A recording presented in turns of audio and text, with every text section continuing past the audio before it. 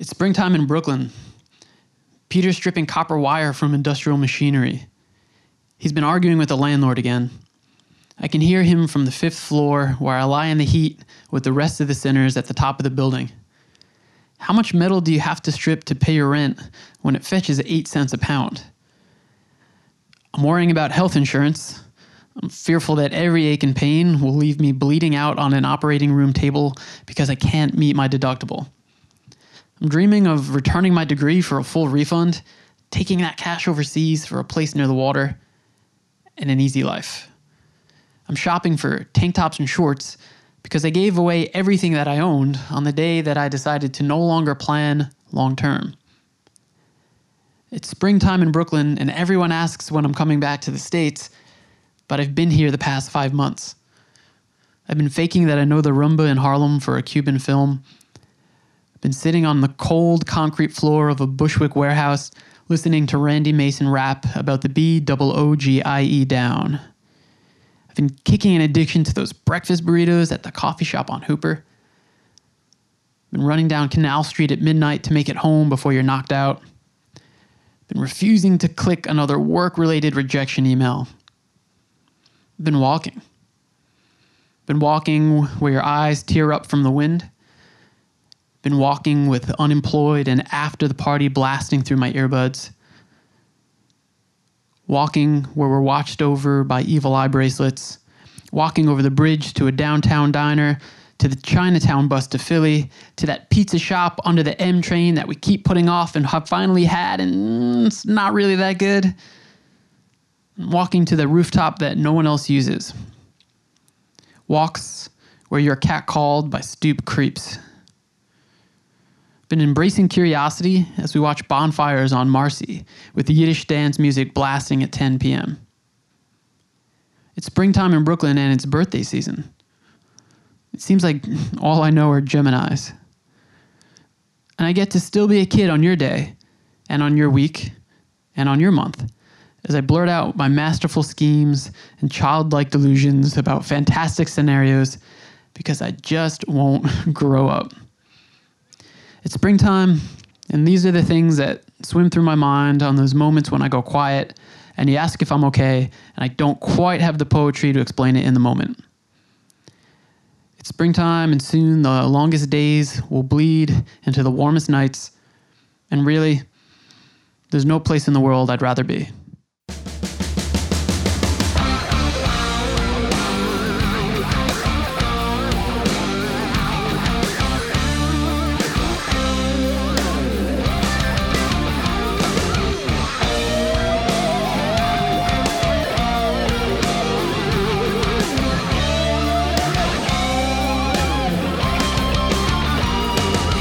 Welcome to the Voyages of Tim Vetter podcast.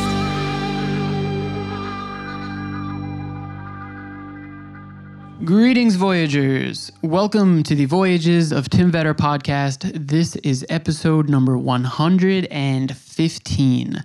Today is Wednesday, May 29th, and I'm recording from home here in Brooklyn, New York. It's hot. Summer's come a bit early, but it's also beautiful out. And as you probably know, the next big thing that I'm gearing up for is Morocco. Really, Spain, Morocco, and Portugal. So that's coming up in a couple weeks. I don't know if there will be a lapse in episodes or if I'll be recording from the road again, but we will find out together. Today, my guest is Linda Thach. She is a cafe and restaurant owner here in Brooklyn, New York.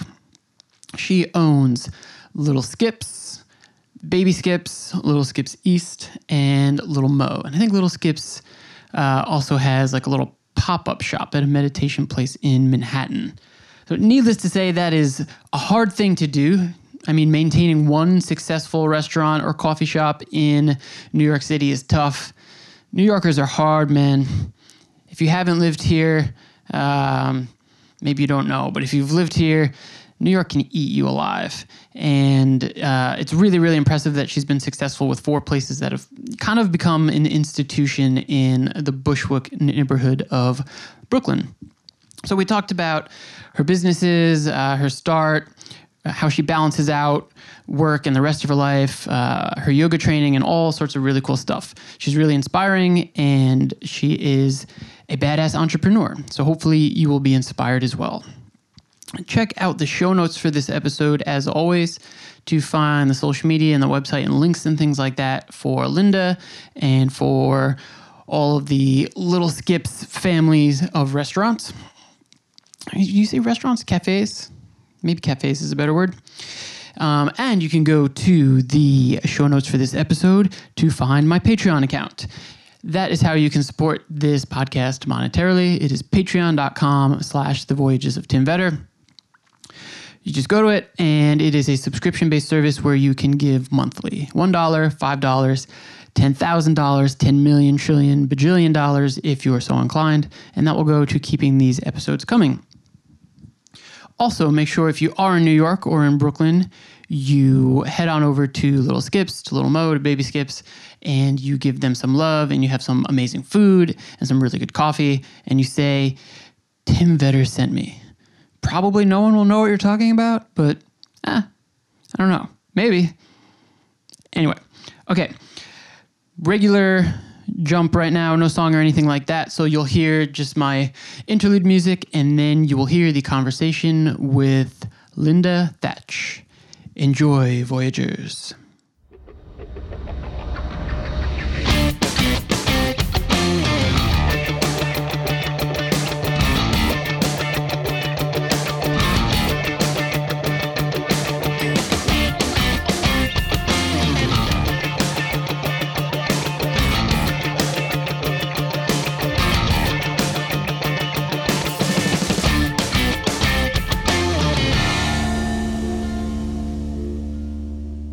So thank you for coming on. This is exciting. Yeah, thank you. Cool. All right. So I want to sort of like start at the beginning. Do you have a background in either like food and cooking or in business?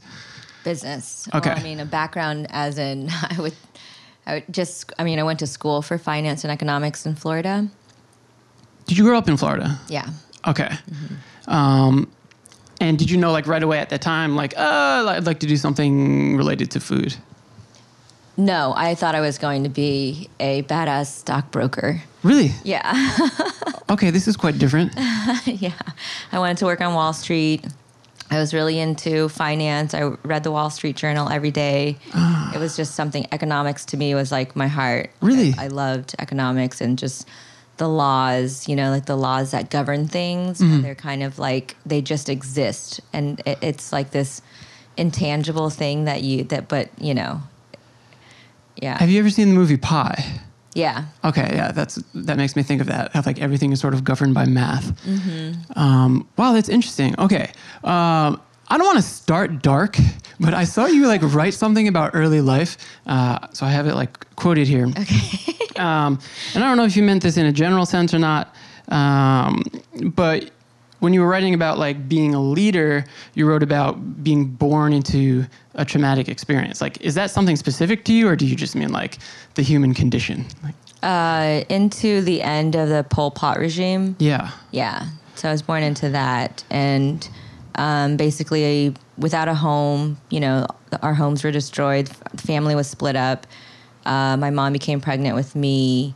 My dad left us. Wow. So it was just like, I don't remember it, but I'm sure my cells were affected by it. Mm.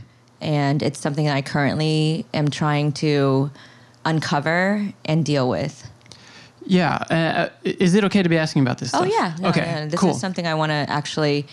Now I want to actively put out there because I think it's important to talk about it, and I haven't talked about it. Mm. And I think there's so many people from Cambodia and just other countries too that share the same story but don't know how to talk about it because it does bring up so much trauma. And I've been working on dealing with trauma, like directly with the yoga, with everything that I do is very trauma focused. Did your mom come here as a refugee then? Yeah, we all did. Mm-hmm. Wow. Okay, so you were born in Florida, or you were born in Cambodia? Born in Cambodia. Oh, wow. Yeah. Okay. So I was there for a few years before and we lived in refugee camps. So it's not like I was born and then we started to escape Right. My dad left us because he didn't think he would make it with us. So it was my mom and I, and she was pregnant with my sister. Wow. And we basically, if you could get to the Thailand refugee camp, Right. you would have asylum. So that was our goal.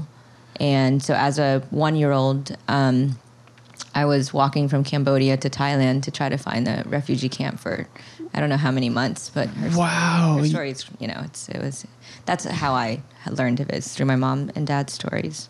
Yeah, wow. So did you reconnect with your dad after that? Yeah, so she found him. So he left us in the middle of the night. Like I said, she was pregnant. I was 1, left us in the middle of the night. And months and months later, she said she was determined. She had a picture of him. And as we kind of had a general idea of where this refugee camp was. So she would go from village to village showing pictures, or showing a picture of my father and saying, like, do you know where this man is? And she was just like going on a hunt for him. That's and incredible. Eventually, closer to the border, she actually found him, and he was like, oh my God, so what are you doing here? Yeah. So he decided, well, she found me, and I felt obligated to stick with you guys. And so we lived in the refugee camp together. Wow. Kind of reunited. He kind of understood that he did a wrong thing. And then we stayed in the refugee camp together. And then we ended up going we stayed there in Thailand maybe a year, and then we got transferred to the Philippines for about a year. And then we got a sponsor and was able to come over to the States. My dad's sister was already here. Wow. I mean, so then it's not just like a cellular epigenetic level. You I know that you were quite small. You actually went through these experiences too. Yeah. Wow. You know Manila, huh? Mm-hmm.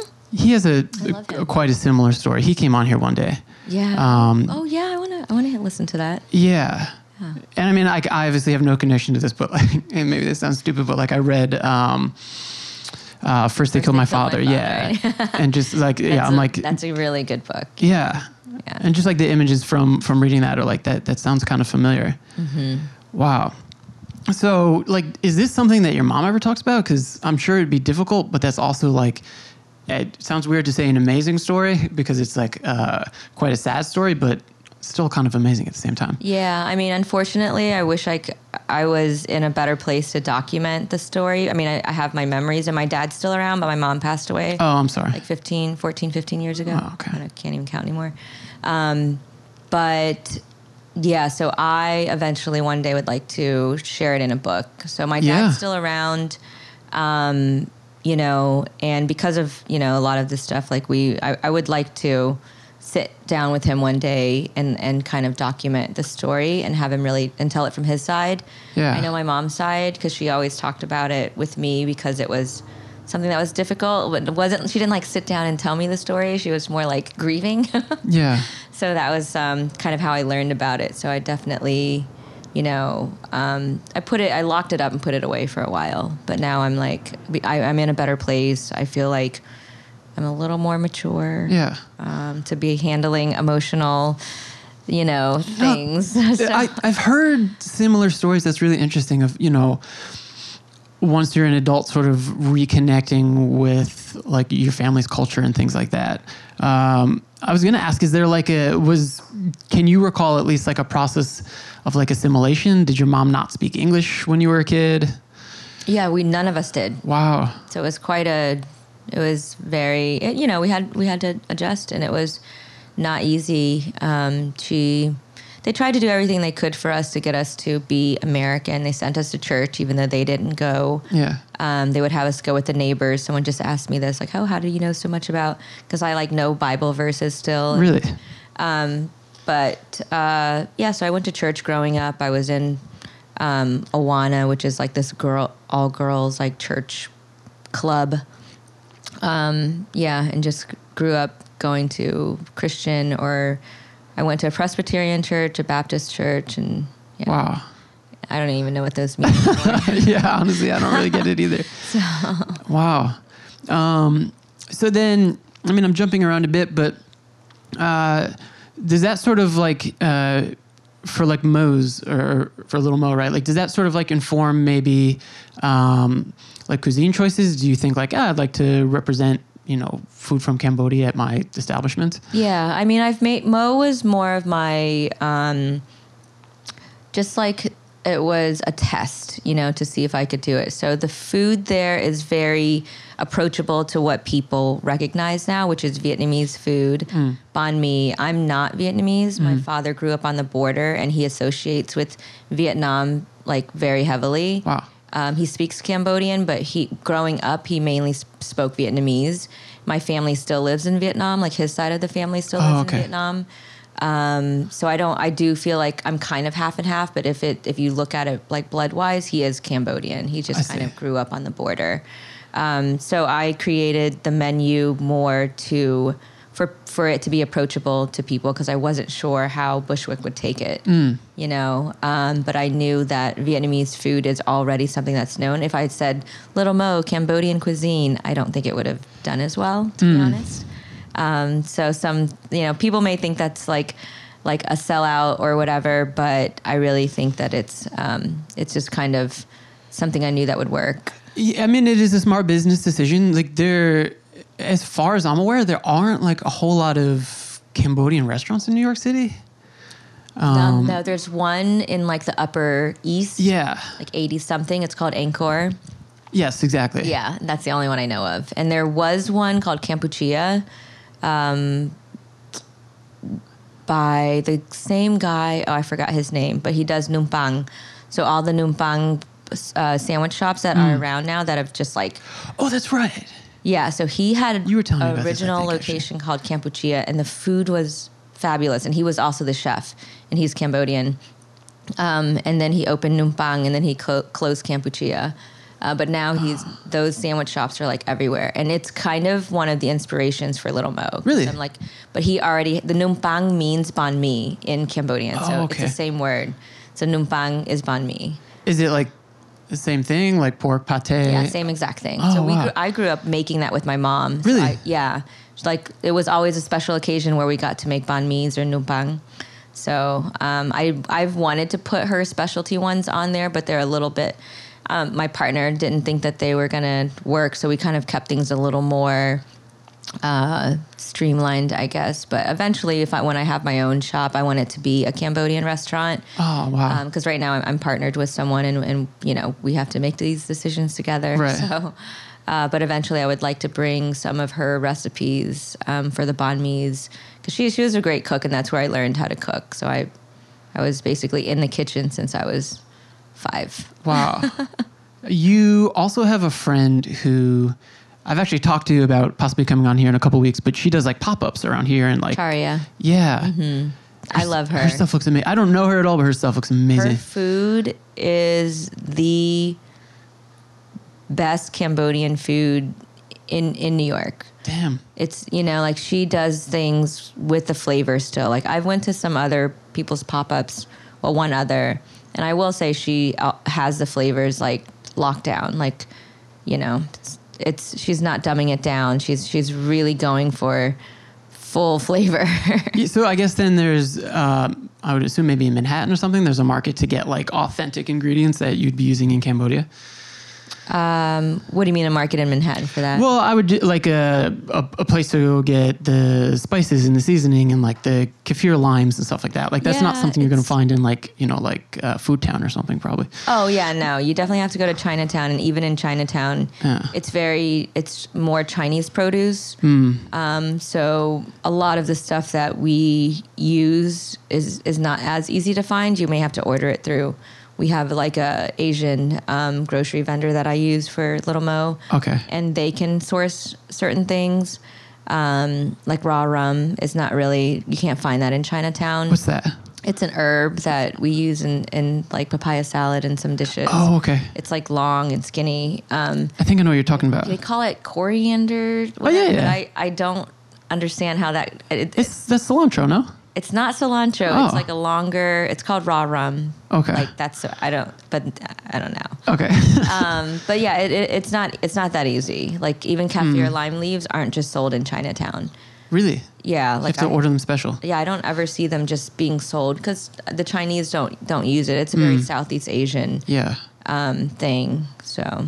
I know, like, so you were talking about like making it maybe a bit more palatable to like the tastes of Brooklyn, right? But do you ever have, let me form this question a little bit better.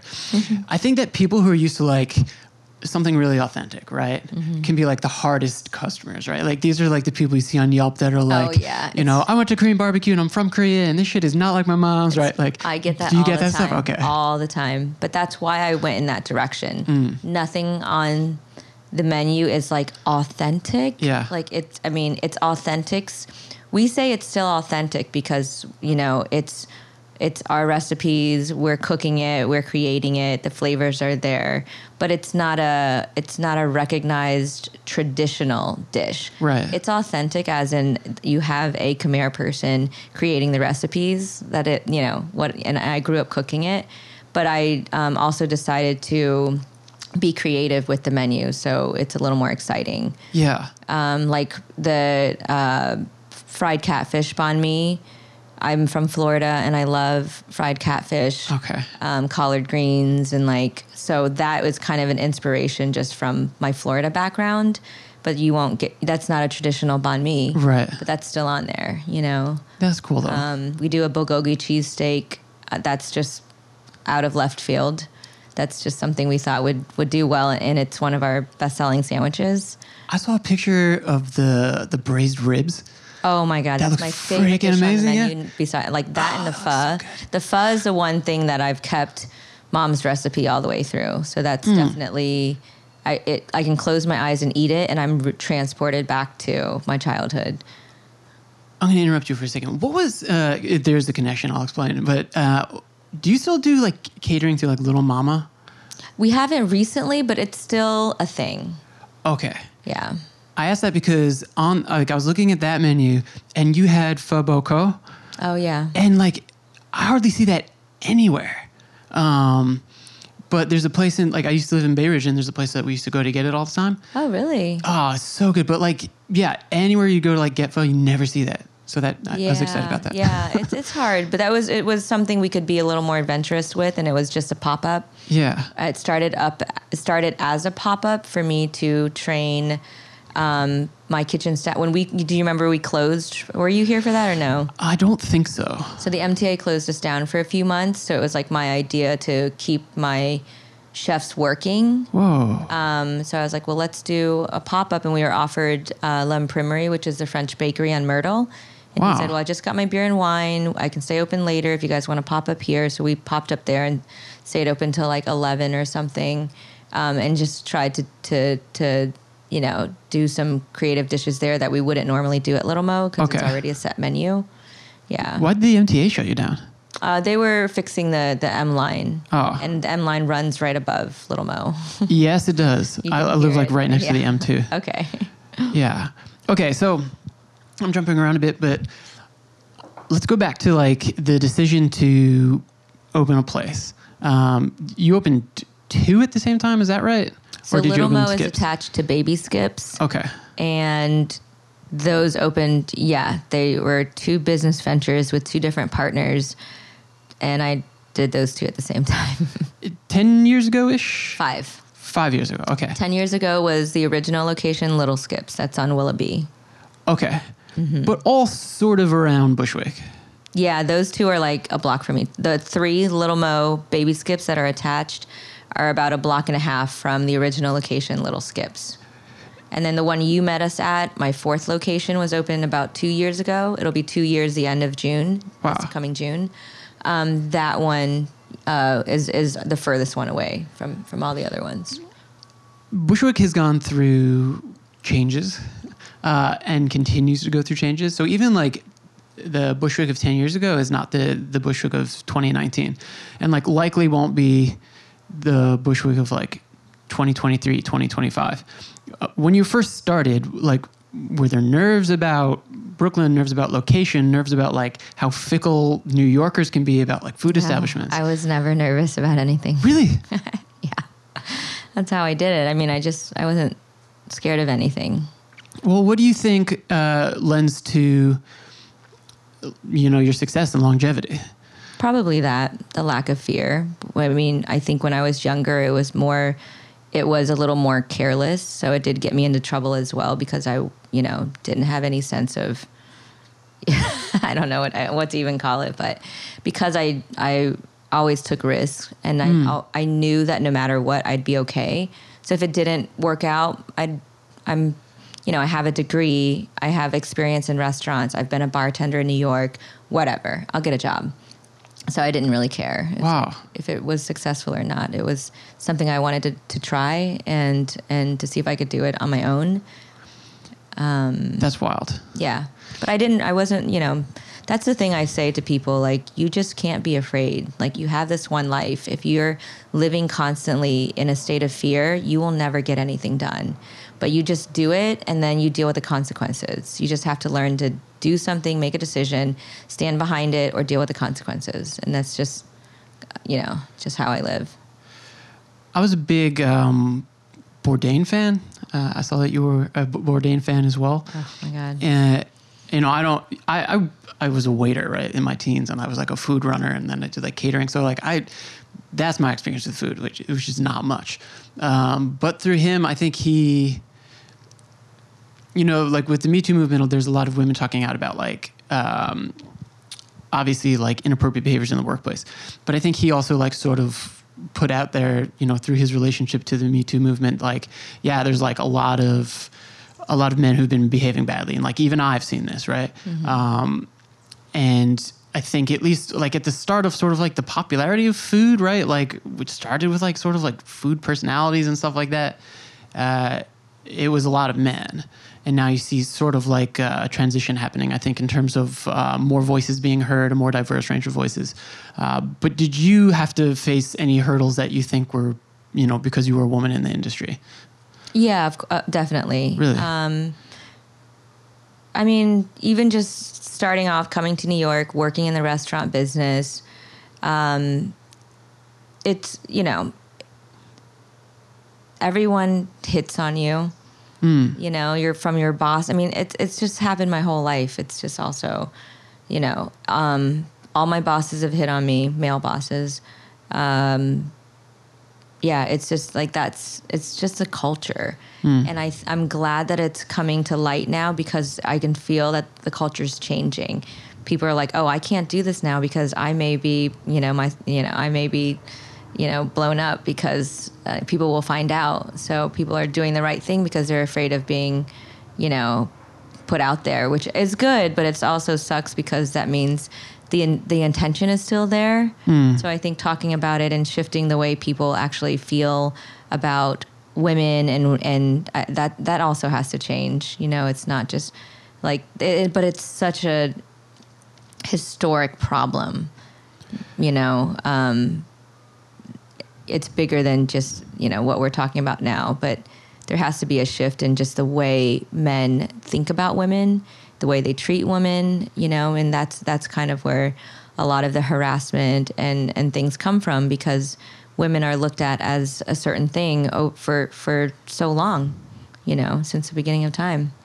Yeah, I'm going to segue that into you as a boss because that was one of the things I noticed, and that was something I was talking to Sok about. Like, your employees seemed to genuinely like care for you and like you, and maybe like I hope so. Maybe being liked like isn't necessarily necessary, but they love me. All right, yeah, okay, they love you, and you love them. I've seen as well, but like seriously, not to like just try to like throw compliments at you, but as I'm sure you have, like you just mentioned, like shitty bosses. Like I've had a lot of bosses who just were awful, and no one respected, or people didn't want to work for them, or their authority went to their head. Mm-hmm. Did you come into this with like a certain mindset about leadership, or did you like learn along the way? Did you screw up a lot? That's exactly why I wanted to start a business to do things differently.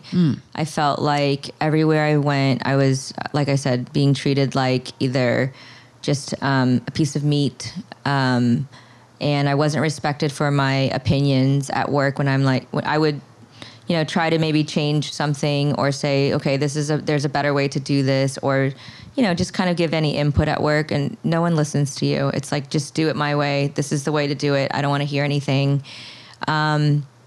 And when I started, I actually have like a little tiny book that's actually really little, about like 3 inches by 3 inches or something. And that was what I wrote my business plan in. And I definitely wrote that I want to change the way food establishments treat their staff. And I went out to change that. Well, that's really cool. I've also seen that you guys, sort of to like our last point, have you at least like use the platform and like the social media stuff to, promote some conscious stuff, some like conscious businesses and things like that are friends with you. I saw like a t-shirt company that was making some stuff about like, racism and harassment and stuff like that. So I think that's a cool thing too, that like you're using now like sort of the popularity of the places. Yeah, exactly. Yeah, that's a friend of mine's brand. Yeah, that's awesome. Mm-hmm. Yeah. What do you think is the, all right, what do you think is the hardest part about running, not even just one successful establishment before? What is the hardest part of all that for you? Keeping my sanity, making sure that I don't lose it. So it's easy to lose it when you're busy and you get lost in the cloud of work and taking care of others. And it's happened a bunch of times where I lose myself and I have to take a step back, or I crash and burn, or, I have a breakdown, because it's just, you forget, and then you're in it, and everything's so overwhelming, and, every day is really full. And I deal with a lot of people, a lot of problems, just so many issues. And sometimes you get lost. I call it a tornado. You kind of get spun around and you're in it, and then it's kind of too late. You're already stuck in it. And then you get spit out, and then you just have to like repair yourself. I'm going to get to some of the ways you balance that in a moment, because I've got a bunch of questions about that. But something I forgot to mention, so like back to the Bushwick thing, right? Obviously, when a neighborhood, so like I live in Williamsburg, right? Like not terribly far from here. But there's a large, like the western part of Williamsburg, right, is like incredibly like gentrified. And, as Bushwick, as that sort of spreads out more and Bushwick becomes more popular, obviously like more people move in, you start to see the high rises, rents go up and things like that. It sounds like you're very laid back to your approach, but do you worry at all about like in 5 years, maybe like I'll be priced out of this location or something because rents will go up? Do you ever have to like think about that? Yeah, I feel like that's already happening. Yeah. With my current lease at the original location. My lease is up this year. A lot of people are very nervous about what's going to happen. A lot of customers are worried and sad. I have to make the decision. Do I want to deal with the rent doubling pretty much, or, do I want to just let it go? Is there a third option to move or no? Like to a different neighborhood? Well, I already have 3 other locations. So yeah, I don't that's really true. need to move anything. That's the other thing. It's like if the place it is what it is because of that location. There's a special energy in the Little Skips location that anyone who walks in, anyone who works there can feel it. It's in the walls, it's in the floors. Like there's just an energy in there that makes it really special and really charming. That cannot be replicated. And I tried that in the 2 other coffee shop locations that I have, and you can't replicate something that has that type of energy. You can't replicate anything, really. It's like, it's got to be its own thing. That's why everything that I do again is different. I don't try to do the same thing I've done before.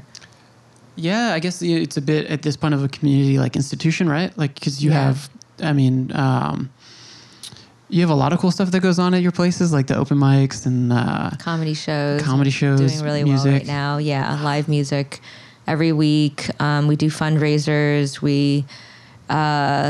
We give this space to local artists who need a space to do their crowdfunding or screen their film. And, I don't charge for that. I meet with the person and I see if they, what their intention is. And if I believe in what they're doing, I'm like, sure, use the space. And I just allow people to have the space to promote the art that they're working on. I'm really like ignorant about the business side of this, so sorry if like this is a little silly, but there's no protections against something like that, like a rent hike or something like that. There's no way to like petition the local government or something like that. I don't know. Oh, for the landlord doubling the rent? No. Landlords have come out on top in New York for a very long time. Yeah. They have a strong hold, in city government. And there are things that people are doing now, like tenants are doing, like tenant rights and for tenant rights and stuff. But it's just it's business. It's what's in our contract. My lease is up, and he's allowed to raise the rent to, it says market value, and doubling. I have a really good rent right now, so I understand that. So for it to double, I could stay and I could make it work, but I also have other locations that I realize if I stay, I will have to just relook at the business model and definitely do things to make more money to cover the rent increase and to be profitable still. So there's just a lot of work to do if I want to stay. And do I have the capacity to do that? I had to be honest with myself and say, look, I've been doing it for 10 years. I have other locations to worry about, but also I'm evolving and there's other things that I want to do. And even though it's sad for me to let it go, I've been trying to find someone to take over or to buy it that has that will kind of keep it little skips, but that hasn't happened. And I also have to accept that maybe it's just not the right thing. I mean, we still have a few more months, so I'm still hopeful that someone will come in and want to keep it like an artist institution, / coffee shop too. But that's a very like mature Zen approach to it, huh? Yeah, I'm just being open to the universe right now. Yeah, if it's supposed to sustain, it will sustain. But also, I have to be open to what I need to do. Yeah. I've been doing it for the community and for my staff for so long that's what I was saying. Sometimes you have to step back and say, what is it am I supposed to do right now? Right. I've been seeing that you've been doing a lot of like zero waste stuff recently. Yeah, I'm obsessed. Back to like the Bourdain thing. I saw him and like Danny Bowen speak because they were in Wasted, the food documentary that Nari Kai made. Mm-hmm. And like, I worked in schools for 8 years. I'll be working in school again soon. But when I think about like food waste, like I've worked in like Title I schools where, lunch is subsidized and so much that gets thrown out by kids.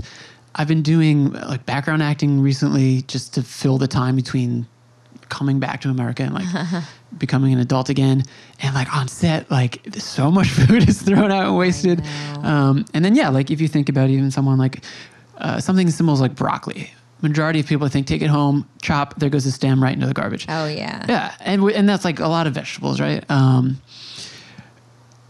Do you, I know you employ this in like your personal life, but do you also try to like employ like a minimal waste or a zero waste strategy now? Wonderful question. Okay.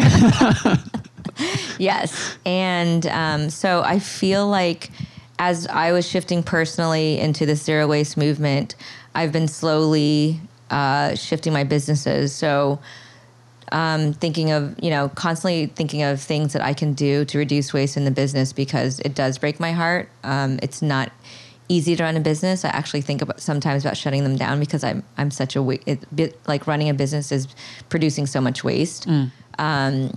Currently, we do compost everything, all of our food scraps and our coffee grinds with a local community garden called BK Rot.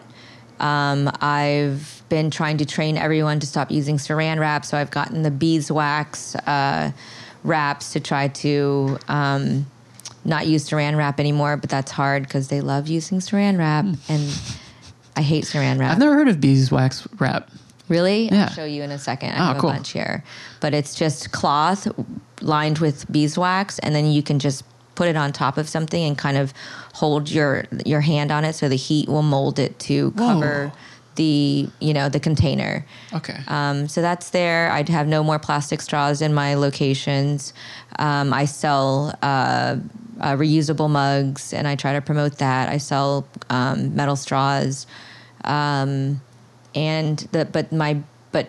now I went to a food waste fair last week, and I was able to speak to Thomas McKillen, the vice president of Baldor, and the guy who created the Sparks program, which uses all of they sell their scraps and sell like ugly produce as well. And I think that that's amazing because they used to toss the produce that wasn't, pretty enough to be sold.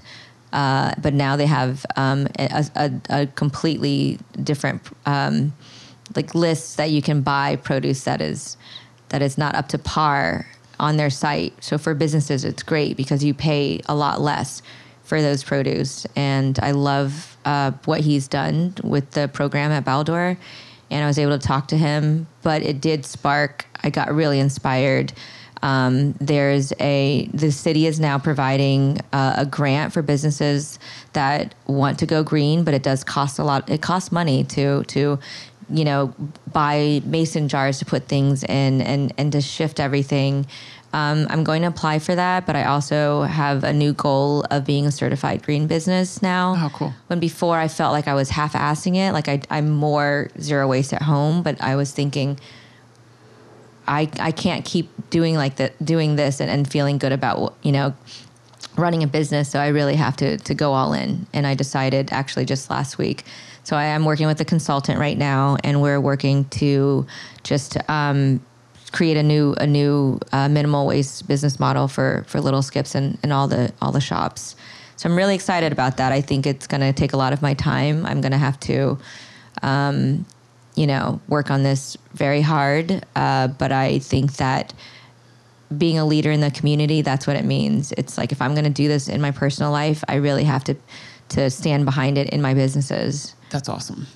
Yeah, so I was out last night, and my girlfriend's brother is a chef, and he's a chef in PA, but he just got a job in Astoria, so he's moving here. And I was talking about I'm doing a podcast tomorrow, and this is what I'm doing, and I mentioned zero waste and stuff like that. And he's like, you might think that you'd be saving money because you're using more of the products and stuff like that, but he's like, that's actually probably a lot more expensive and a lot harder to do with your business. To be zero waste? Yeah. Mm-hmm. Would you say that's accurate? No, I actually think if you can learn if you can put minimal waste practices into the business, it actually saves you a lot of money. Really? Yeah. Just I can't go into the specifics. I think that I still have a lot of learning to do. Okay, that's fair. Just being at the food waste fair and hearing all of the speakers, and they actually have numbers, and they've been studying this, and so there is there's a lot of resources available out there that say the opposite of that. That if you go minimal, we try not to say zero waste because you're going to waste. So if you try to go minimal waste, that you can save a lot of money in that. But it does, on the flip side, become more expensive in terms of the initial costs. Like I'm considering doing glass jars instead of plastic cups.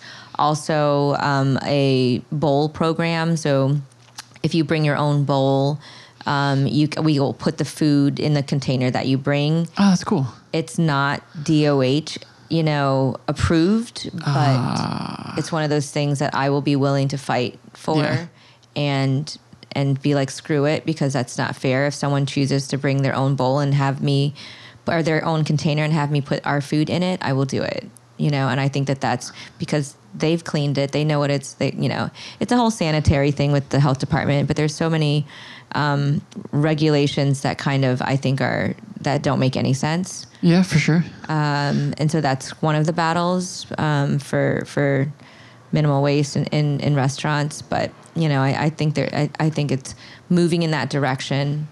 New York City also has a proposed plan to become a greener city by 2050. They have all of these goals laid out now that it's available. And so the city is going that direction. So I do believe that this is going to become a more mainstream. Yeah, I hope so, huh? I mean, at least you mentioned the grants. That sounds like a step in the positive direction. If you can start incentivizing these things, we have to do something. Yeah, I mean, right now we're running out of landfill space where, I mean, if you think about every person, just how many iced coffee drinks they get a day and how many to-go containers, like, I've just chosen that if a business doesn't have stay wares that I don't, like, I want to go to this Poke spot in Williamsburg. It's on Bedford, right? Poke Works or whatever it is. And I want Poke after yoga. But they only have plastic bowls. So I have to make that decision and choose not to go there. But I also can say or email them, hey, have you thought about getting ceramic bowls or just, plastic or bowls to stay so that you don't have to, so that's something I'm going to be working on more is like approaching businesses that I would want to patronize and just asking them, if they'll change some ways. And you never know, someone might actually, if I write a good enough email or if I'm convincing enough, if someone may think about it because there's a human behind the business. And so if you can, appeal to the emotional side of why you need to reduce your waste or even think about providing, other things besides plasticware, I feel like that's a way to start changing, just being vocal. Yeah, and people listening, like anyone can do that. So like if enough people do it, maybe a business would change.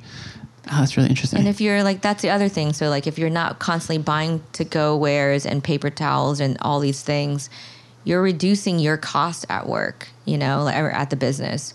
And if people are bringing in their own, that is money that you save from the cups, like reusable cups. If they buy a reusable cup at Skips, I'll put in their first free coffee. They get that, that reusable mug gets filled with coffee. So you save that. Yeah, not to like plug Starbucks, right?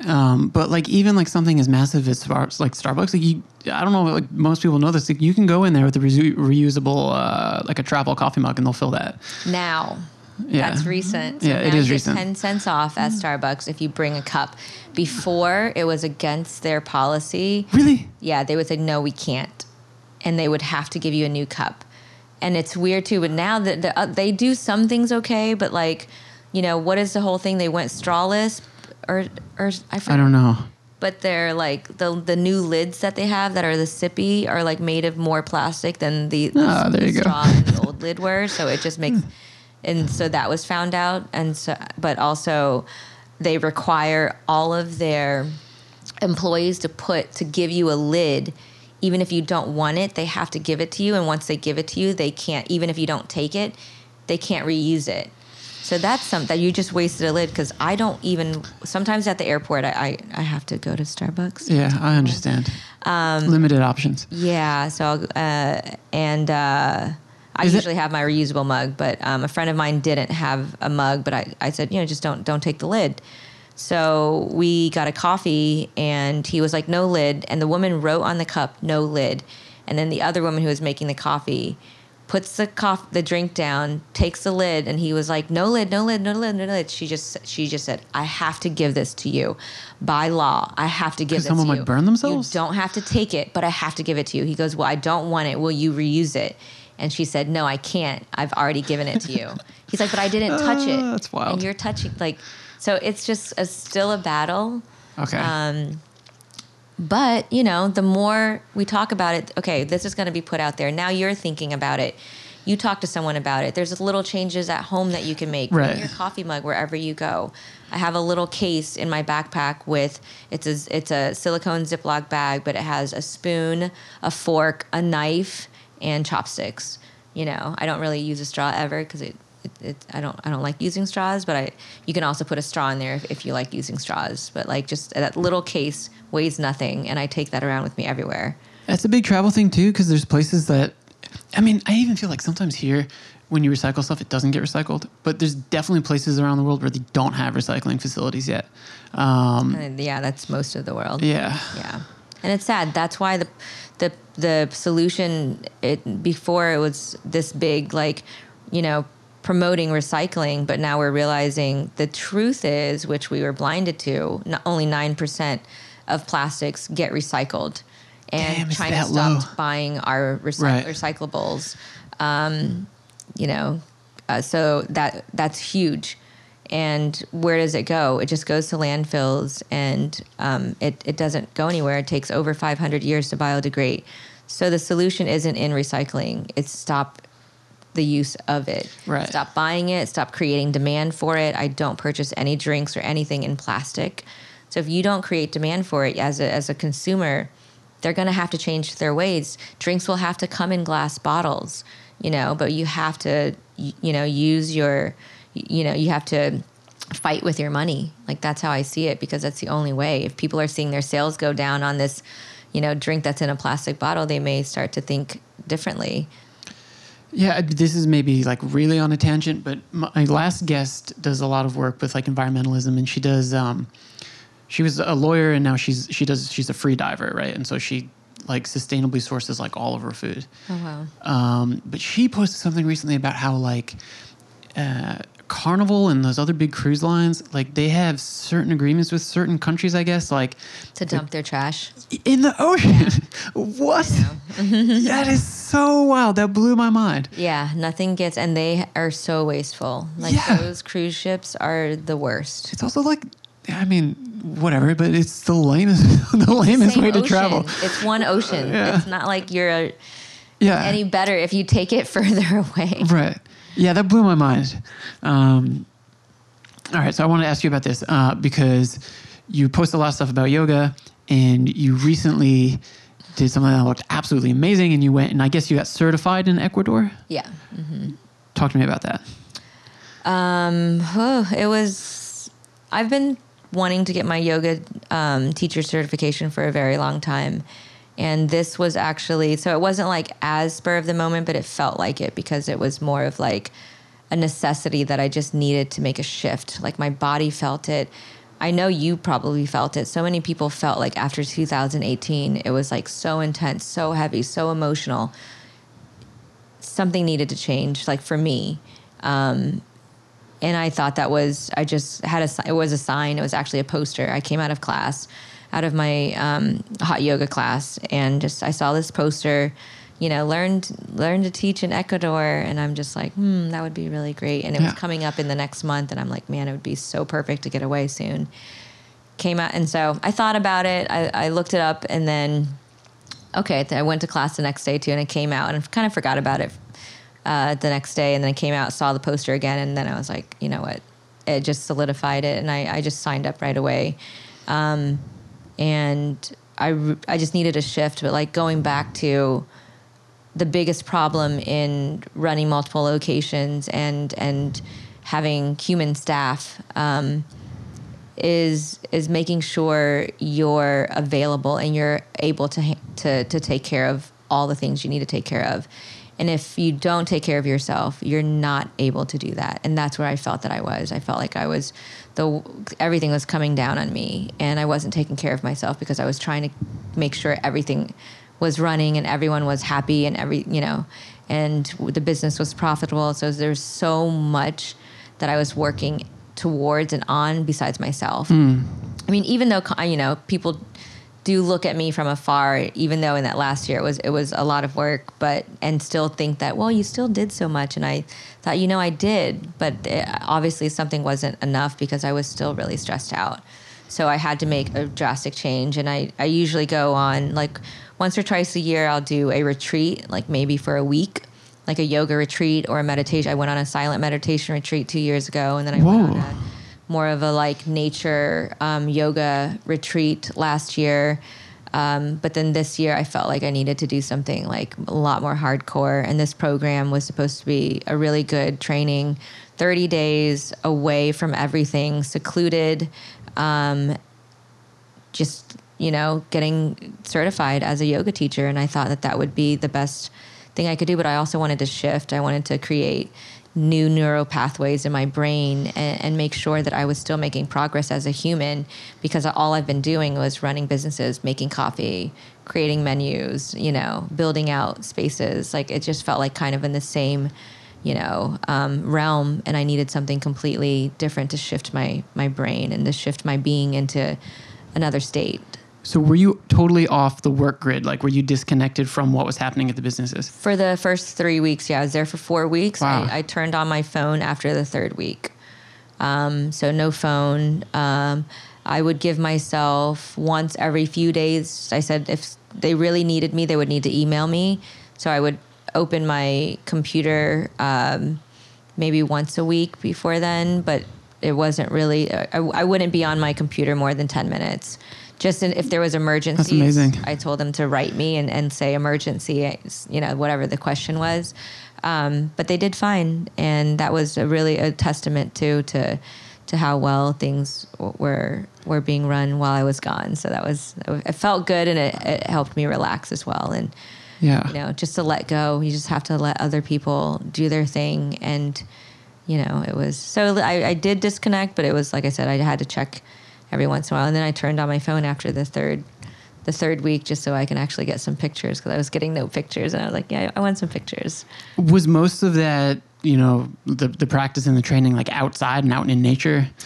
We took over a hotel, and it was right on the beach. So yeah, the practice space was like an open kind of the front area of the hotel, and that was all open. And so you could see the water was, just right over across the street. And so the morning practice was every morning, I think around 6 a.m. So we'd have to be there at 6. We did a yoga practice, and then we had lecture, then we had lunch, then we had a second lecture, and then we practiced again. And sometimes we had a third practice. So it was all day. It's about 12 to 14 hours a day. Wow. With lecture, yoga practices, and practice teaching is what they call it, where you're actually actively teaching another student yoga. Do you sort of take those lessons and take what yoga gives you into your life when you're not doing yoga? So when you're working, all the time. Yeah. It's definitely why I do it. I'm not doing yoga to do yoga, because it's sometimes difficult and you got to get to the place. And no, it's actually the reason I do it is because it stills me outside of the room, outside of the yoga studio. It's, I find, I don't live in pain, I feel I have a lot of energy, and my mind is still after a class. So if I can give myself an hour out of my day, that's an hour dedicated to healing yourself, to opening up your energy systems, to getting more in tune with who you are. So I really try to at least go once a day. Sometimes I'll do 2 or 3 times like a crazy person, but yeah. So again, when we were talking about this stuff at dinner last night, and my girlfriend who works like crazy in a school, but also does yoga. So she does hot yoga. Tell her to come to my class tomorrow, or Friday. In Williamsburg, huh? Mm-hmm. At Moto Yoga. Moto. Metropolitan. I'll ask her if she knows it. Cool. But yeah, she's always like, I'd like to do this more, or I'd like to do a training. And it's just I've got work. It's so her comment was like, man, how does she have time to do that? On top of running 4 businesses, I'm assuming maybe you don't ever just waste time and sit around with Netflix or anything like that. No, I would love to Netflix more. Now that Game of Thrones is over, Charlie and I we need to set another time to watch something. But I 2018, I can't tell you if I watched anything. I don't know. I would like to watch more things, but anything that I watch is always a documentary or Chef's Table or Mind of a Chef. Did you watch Ugly Delicious? Ugly Delicious, yeah. I like Ugly. And the new one, Salt, Fat, Acid, Heat or something that one. I haven't seen that. I've been watching the street food one. It's only 6 episodes, but that one's pretty cool too. Yeah, it's no, I would like to watch more things, but it is structuring your life to. I spend a lot of it coming home and reflecting on my day. So giving myself reflection time, and then giving myself time to cook dinner. That's a meditation for me. Eat. I do mindful eating. So eating with my eyes closed, tasting things. Giving myself time at night to really become more in tune with myself, but also to I heard something somewhere where if you don't reflect and if you don't write it down on what you've learned in your day, you don't make progress. So it's really important for me to come home and then really think about what went on in the day and how I feel, like really going in and saying like how you feel. But it does mean, you know, with 4 places that Google Calendar is my best friend. So everything has a time. Like you've got this time, and then right after I run to another meeting, and right after I have someone else, and then I have yoga, and then I have my therapy, and then I have dinner, and then I always read before bed, and then I listen to affirmations before I fall asleep. So it is my day, and it's hard to, if I steer from that, which I do sometimes. I'm like, oh, I want to go party. Oh, I want to be a normal person. You know, sometimes I do that, but then I pay for it, you know, and I also have to recognize that too.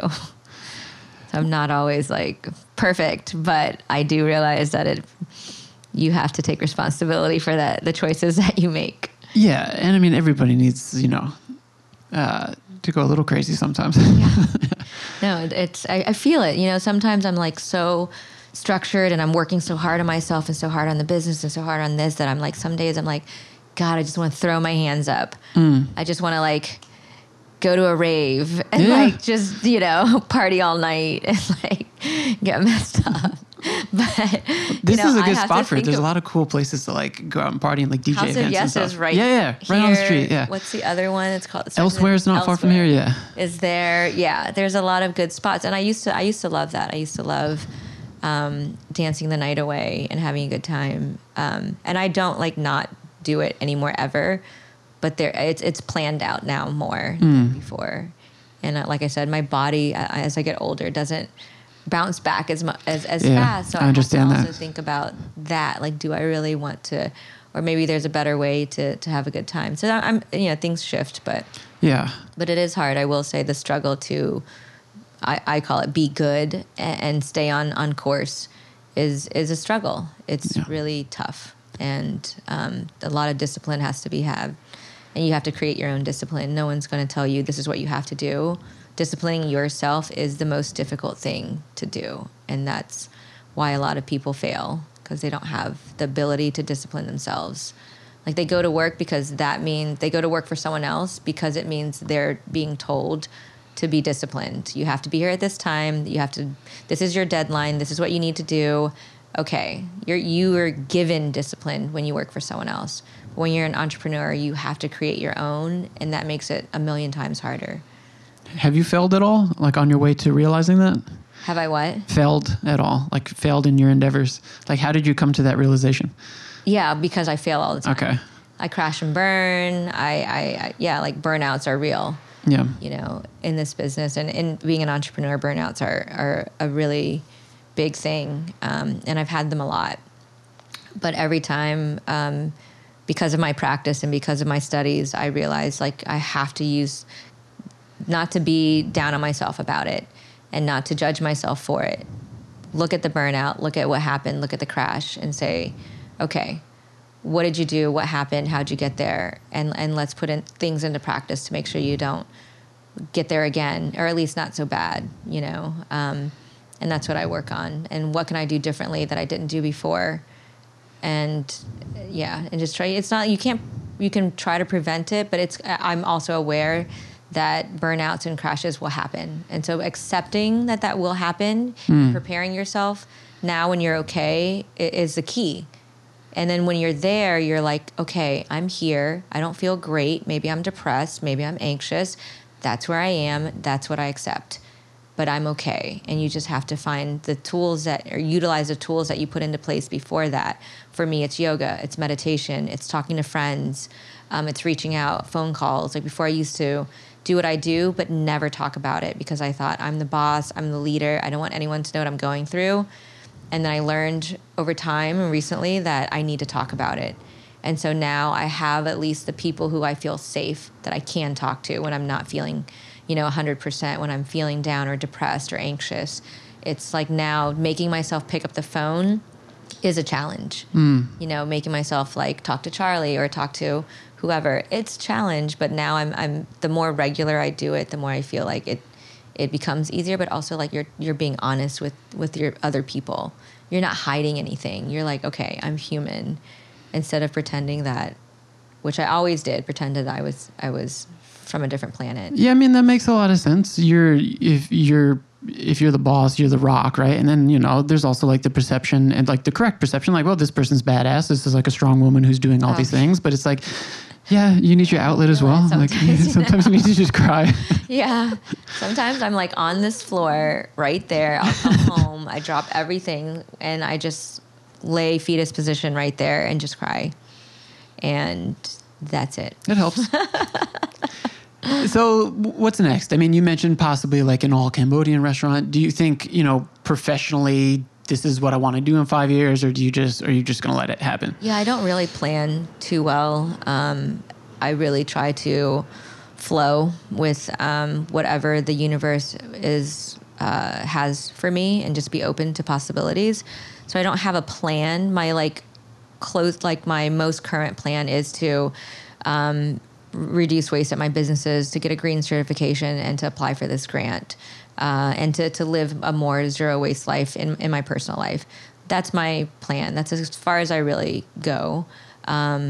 But I do dream of a lot of things. I would like to be out of the city or have a place out of the city soon, because I've been here 12 years and it does wear on you, and people have to realize that the intensity and the anxiety that this city just, fosters on, it gets into you, and you have to be able to break free from that at some point and see that it's not healthy. You need nature. You need to put your hands in dirt or be planting things, or to be chopping down wood for the fire. We need to do that as humans.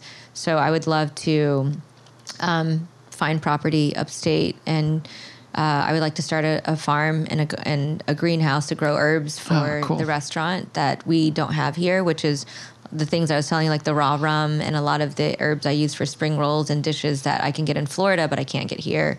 I would like to, start a farm that grows Southeast Asian vegetables. That's a really, hydroponically, really good idea. Or maybe like I said, a greenhouse, and then just have a little place that I can retreat to. I want to create a retreat house that my staff can go to, or anyone can go to, where we, we'll meditate, we'll do yoga, we'll do a little farming, and just to get people to understand that you need to get back to nature, and you need to get back to, being a human, because I don't think all of this technology and these buildings, and it's not what we were like birthed to do. We should be farming, we should be cooking, we should be, supporting each other, sitting around a fire, and we don't do enough of that because we feel like there's goals we need to achieve, but yeah, I always think about the next restaurant, to be honest with you.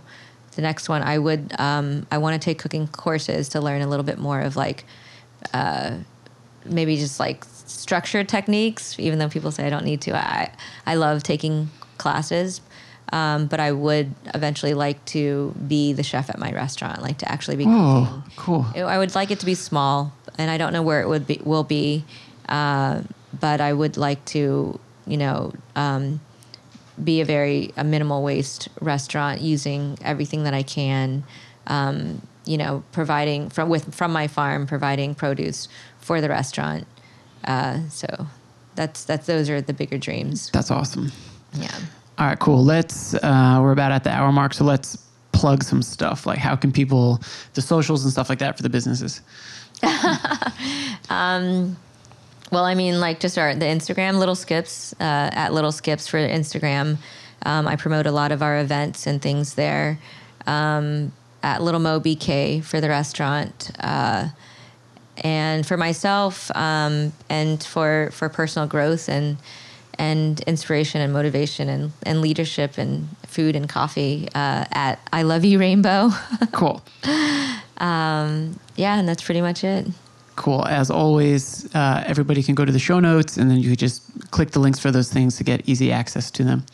Linda, thank you so much. Yeah, this was great. Thank you. It was really cool. It's nice to also, it's interesting to hear yourself speak about these things. And it also, I think it's nice. So I appreciate you asking me to do this, because it really helped solidify some things that I'm doing too. Because, you don't really get to say these things out loud, but that helped me to feel like, oh, am I doing this? Is this what I just said it out loud? So yeah, I've got to do this. Yeah. Well, this is also, I mean, I'm sure for listeners, it's really inspiring. It's really rewarding for me and like deeply inspiring for me to like be able to sit with so many different people and a diverse range of people who are doing things different than I'm doing and like are quite different from me. So yeah, I this has like really enhanced my life. So thank you. Yeah. I look forward to hearing your other podcasts too. Cool. Yeah. Cheers. Thank you. That is a wrap on episode number 115 of the Voyages of Tim Vetter podcast. Thank you, Voyagers, for tuning in as always. Please make sure you go to the show notes for this episode to check out the links and to give Linda some love and to give her some follows. And my Patreon account is there as well. All right, that's it for the wrap today, folks. As always, thanks for listening, and please take care of each other. Until next time, see ya.